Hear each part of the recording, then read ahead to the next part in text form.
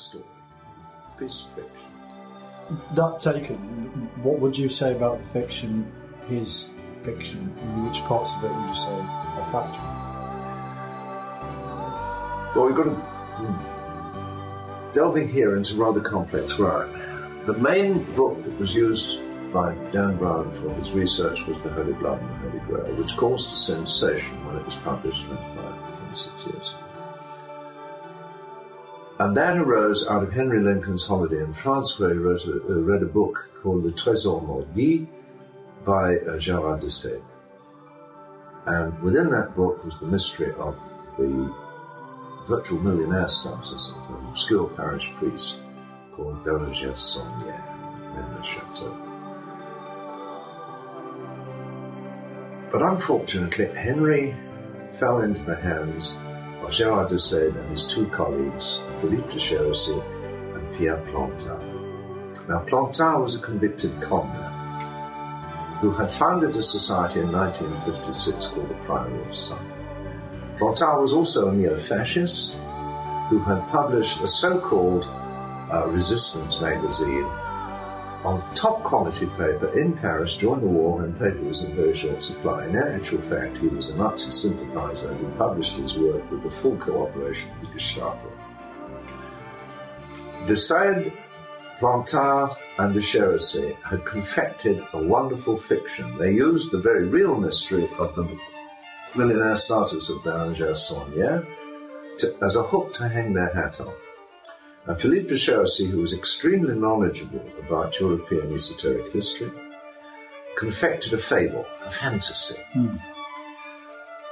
about descendants from Jesus still being extant in Europe today, out of a long-standing esoteric tradition which was much wider and much broader than that.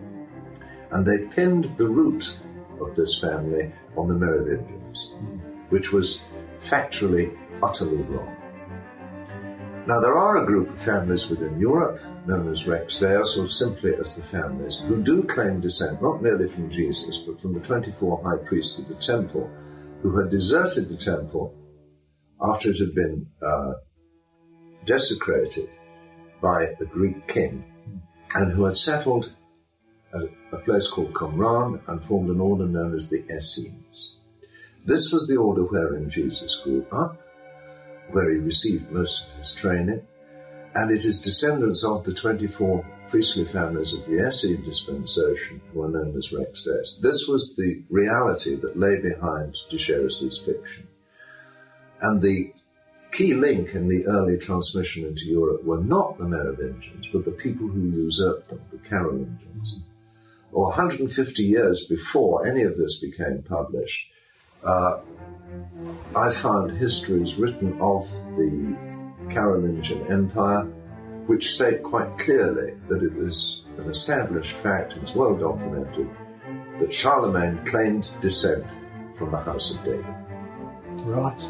So, in that sense, both the Holy Blood and the Holy Grail and the Da Vinci Code were in error in pinning it to the Merovingians. The Carolingians were the key, and it was during the Carolingian Empire that Charlemagne was in charge that he placed other members of the family in charge of large swathes of the country he was ruling. Who else could he try? Who could he trust better? Yeah. And it's their descendants who are the present-day members of the family. And yes, there are countless people descended from Jesus who are still alive. Yes. I know quite a few of them who, knowing that they are that, say, well, so what? 85% of any audience I address are probably have some blood connection with the Jesus family. Does it matter? Frankly, no.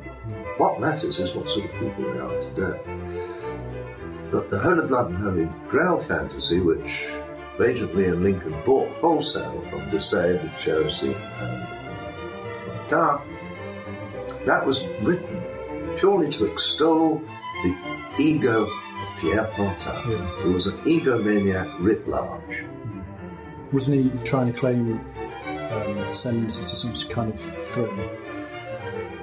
It is suggested that that is the case, and it may well have been, but it certainly was a matter of conflating his own self-importance, which was pretty enormous to start with. He was a most unpleasant man.